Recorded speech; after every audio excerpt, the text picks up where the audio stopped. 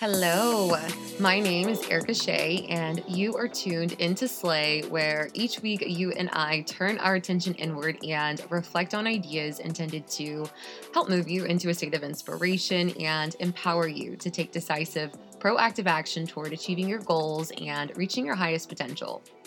This is episode number 10, and today we are talking about how to strengthen your manifesting abilities and find your way to all the things that you desire in life with greater ease and peace of mind.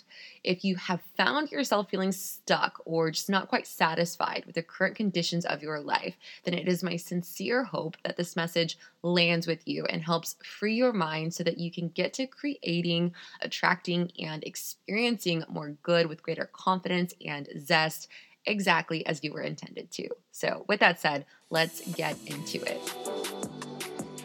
I have talked about manifesting a couple of times, but have never actually discussed what exactly it means. So I want to start this off by clarifying that I am not referring at all to attracting something by way of mystical means. When I personally refer to manifestation, I am referring to your ability to demonstrate qualities of what you are seeking to draw into your life or qualities needed for the attainment of what you're seeking to draw into your life. So, for example, say you desire to attract a partner that will add peace, joy, love, security, all the things to your life who you are especially attracted to because he takes care of himself spiritually, physically, financially. He is a fantastic communicator, driven, just all of the things. If he is all of those things, chances are high that he values those things, right? Or that they are important to a certain degree, which is why it is evident. He has put the time in to develop in those areas. And we know that people don't put time into things that they don't care about. So, with that in mind,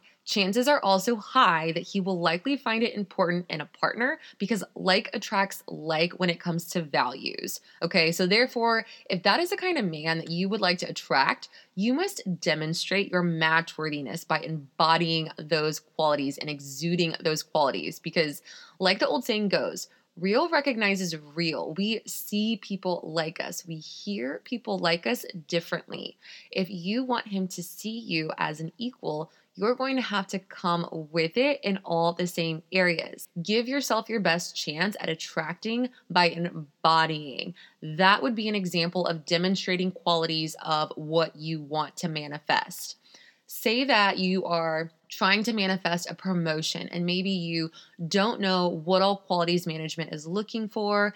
In this case, rather than just thinking about the promotion, you're also just being conscious about operating at your highest self, highest level each time you show up, doing your best work, continually developing your skills, staying receptive to feedback, and influencing the team and environment positively.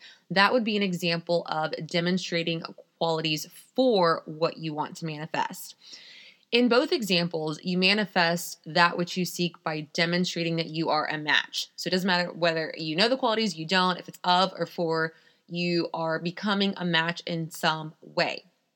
What's important to note when it comes to manifesting using the law of attraction is that the object of your desires can't just be thoughts in your head or wishes in your heart, like, oh, I want a promotion or oh, I want that man. There has to be a special something paired with it, and that something is emotion. Emotion is where you get your pull from, your pull, so literal pull from. This is another reason why understanding your why behind your goals, just like we talked about in episode 1, is so important because the things that you want for a reason. And the reason is what guides you to the feeling that you need to have access to and know in order to strengthen your ability to attract. Okay, so for example, I aspire to live a life like Kris Jenner, right? I want to live a life like her because I am attracted to the presence that she has in her family. And I love how she is able to nurture and support their personal and professional development. And she's been doing it for years and years, and she's still doing it. So, okay, cool. I know that. That's my goal. Why do I love that? Because it makes me feel impactful. Okay, why do you want to feel impactful? Because it makes me feel really good. Being impactful in some way makes me feel really good. Okay, so bingo. Me having to sit there and just like get underneath each layer to understand my why, I'm having to kind of live in that and feel it in my body and kind of defend that. And I don't know if you heard that, but yeah, you go through these goals and you get down to your why and you kind of have to defend it, and you get conviction behind your words and you get conviction behind those thoughts. That is exactly what you need. The feelings behind what you want are going to absolutely determine the likelihood of you getting what you want. But we have to get our desire, the positive feeling that we wish for, to outweigh any doubt, fear, or just negative feelings, because it's when we do that that we release discord and step into harmony with that which fuels or inspires us. And when we do that, we expand. And when we expand, our pull gets stronger and our reach extends. Make sense? So how can you turn this into a practice and use this? Okay, let's talk about this now. Do you know the quote, as above, so below, as within, so without, as the universe, so the soul? It is a beautiful quote that highlights the connection between our outer world and our inner world experience, something that serves as a reminder to me that we get back that which we put out. So now I'm going to give you a revised version, okay? As the thought, so the feeling. As the feeling, so the behavior. As the behavior, so the outcome. What are you putting out into the universe? Are you showing up in all activities, going through the motions, or is there conscious, deliberate effort to show up and do things differently, showing up and doing things better than the day or time before because there's feeling, emotion behind it? If success is a sum of your habits, and habits are actions repeated daily, and actions are a result of a feeling produced by a thought, your thoughts are then determining your outcomes. So if you are dissatisfied with the results, conditions, or outcomes in your life, start with your thoughts. What do you spend your time thinking about? Are you thinking thoughts that make you feel good, or are you thinking thoughts that make you feel bad? I don't know about you, but I find it hard to do my best work when I feel like shit. Thoughts that make you feel sad negatively affect your physical body. Thoughts that make you feel mad, angry, defeated, anything like that can negatively affect your physical body. Are you giving yourself your best chance at producing the results that you want in your life? Your desires and the things that make you feel good to think, those are things that empower you and keep you productive.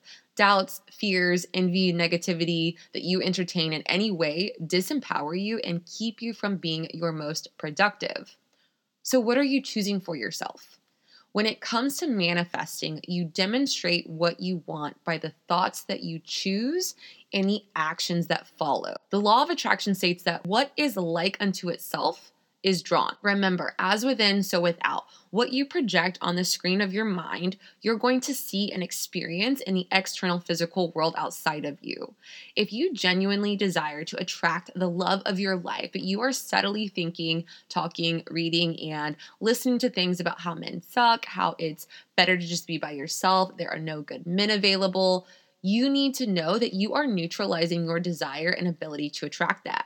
What you focus on is what manifests. If you are always focused on the lack or absence of good men and you have emotion behind it that is resolute, you believe that, that's how you feel. The universe matches you by making sure no good men make themselves known to you because that's what you asked for. That's what's playing night and day in your inner world, and you have clearly decided. Say you want to attract the love of your life and choose to instead stay focused on the joy that you're going to feel when that right person finally comes along, and just keep yourself open to love and possibilities because you are certain, honestly, it doesn't matter how many bad relationships that you go through or dates or whatever, you're just certain that that special someone is out there for you because you feel it.